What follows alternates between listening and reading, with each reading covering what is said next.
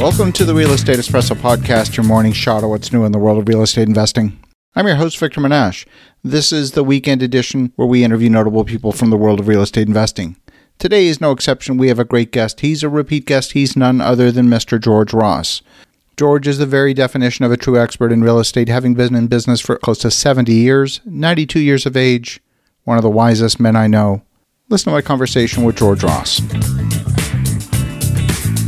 Hey, Victor. Good evening, George. How are you? I'm fine. How are we doing? Doing well. What's doing up in your area? Well, we actually just got back. We took the whole team off to Banff National Park for a week for a Banff is great. retreat. Yeah, it's lovely. Yeah, it's lovely out there. It's real. I love the Canadian Rockies. Yeah, it's a spectacular Great. place. What did you take the family? Took the family as well, yeah. Oh, wonderful. That's good. It's good to get away. Yes. So it was very good. And hoping to slow down for the end of the year, but it doesn't look like it's going to happen. It's just... Well, a lot of things going on. It's pretty scary, but interesting. Absolutely. Prices are out of sight. Yes. As far as real estate is concerned, investments and it's... I think people are banking on the fact that with inflation, everything is going to go up. So now's a good time to buy, and they're not wrong. I think it's a great place to kick off the conversation. So let's jump right in. Wow, there's just so much going on. I mean, who would have thought we'd be in a fifth wave of this pandemic that looks like it's precipitating a bunch of shutdowns all over the world? Thankfully, not much in the U.S. so far, but who knows what's going to happen. Well, there's no question you don't know what's happened, but it's also a fear.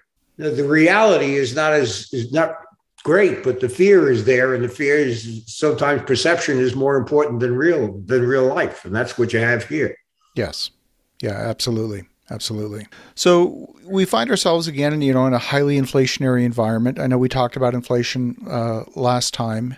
And I guess the question I think is on a lot of people's minds, certainly on my mind as well, is in an inflationary environment, how do you underwrite? I know you said many times before that eventually over the long term, real estate will take care of itself. And that's absolutely true, right?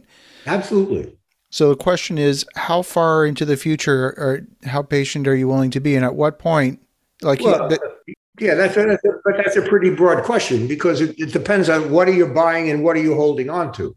What do you look at? It's what your reality is for what investments you make. Every investment has a timeline.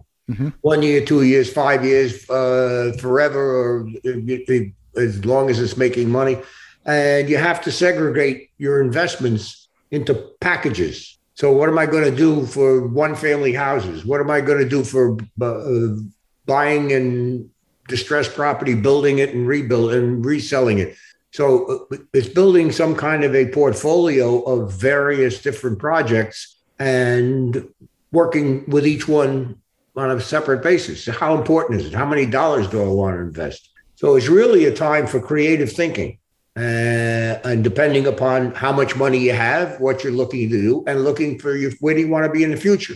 So I think it's a wonderful time for people to buy, to get into the market. Why? Because the average person doesn't want to get in the market. Oh, I don't know, it's inflation. They get terrified and they don't want to take part in it, or they want to sell, or they want to get out, and they don't know what to do and where to go. And for somebody who's interested in real estate, it's an ideal situation because that's not going to disappear.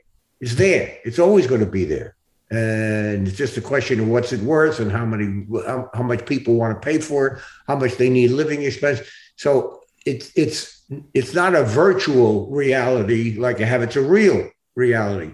It's in a particular location and will always be in that location, whether it's good, bad, or mediocre, depends on what's going on in that particular area. But as far as an investment is concerned, if you got money that you want to spend, that's a great investment. Even if the prices are fairly high now, they're going to get higher. The reason they're going to get higher is it's going to the fact that you've got something built or you bought it at a point in time. It's definitely going to cost more in the future because of inflation. So a house that you could buy for $200,000, if you wanted to replace that house in 5 years, it's got to be $400,000 or $350,000 at this point because of the cost of construction, materials, labor, and so forth. So you're saying replacement cost is the driver. Now, of course, anyone with a brain recognizes that interest rates are going up. They have to. Yes. So at what point will interest rates trigger a lowering of prices? At a certain point, that cost of borrowing gets high. You don't know. That's a very hard question. And I don't know really how to come up with the answer because the banks are sitting with so much money. So it's how much are they willing to invest and where and what rates do they want? They want to go short term, long term. It's so indecisive. I can't find lending institutions that want to go out for 20 years, except on one family houses. Well, that's ridiculous because you're saying that's the only thing that should really be good. And the people with one family houses, why should I've already refinanced why should I go and increase the amount of the mortgage? What am I going to do with the money? So it's a stalemate. People who have it that have the property that you could borrow against don't want to borrow. They don't need the money. Right. And the banks are sitting with it and they don't know how to put it out. And they remember when things were bad. And they remember when you had to foreclose on properties, they were overbuilt and overvalued, all of that. So that's the atmosphere that you're in, which is unusual. But I don't know. I don't see it changing dramatically. When it comes to banks at this point, how much do they pay for your money? Nothing. So if they can borrow it for nothing and use it and make loans, if they're satisfied, should they be doing it? No. Right. I mean, they should be looking for longer term investments that are commensurate on the assumption that the value of the asset will appreciate over a period of time or at least stay the same. So if they're looking at inflation, they know then they should be judging what their lending practices to the inflationary trends. But that's not a banker. Bankers are not smart. If they were smart, they wouldn't be bankers. They'd be investors. Absolutely. So it's a weird time, but a wonderful, as far as I'm concerned, a great time if somebody's got money or the availability of money. It's a great time to borrow it and invest it wisely in something that's going to go up because of the inflation. I have always said, and you know, I've said, borrow as much as you can for as long as you can, as long as you have the right to prepay.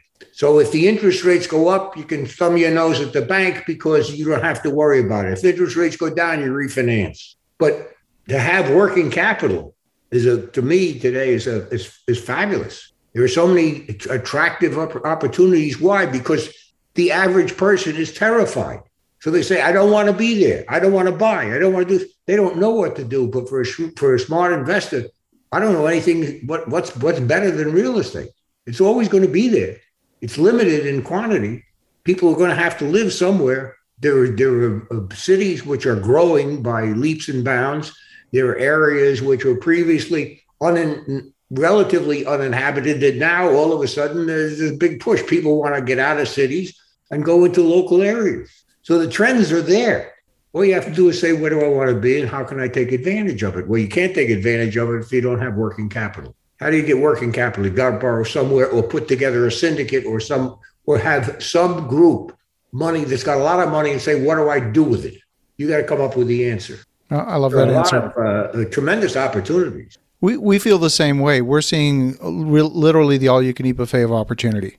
Absolutely. There's no question about it. And that's even with keeping a really high bar on our underwriting criteria. Sure. And not saying yes to everything that comes along. Correct.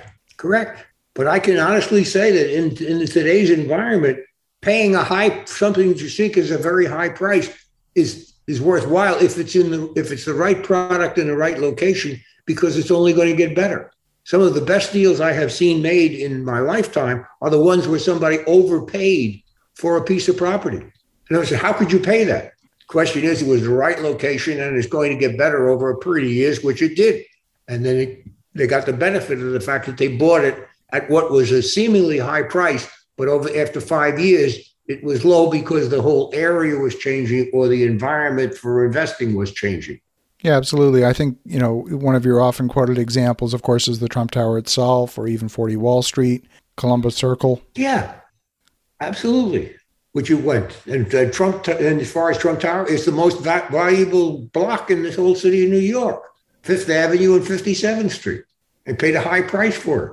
And everybody says, you're crazy if there's to pay such a high price for that.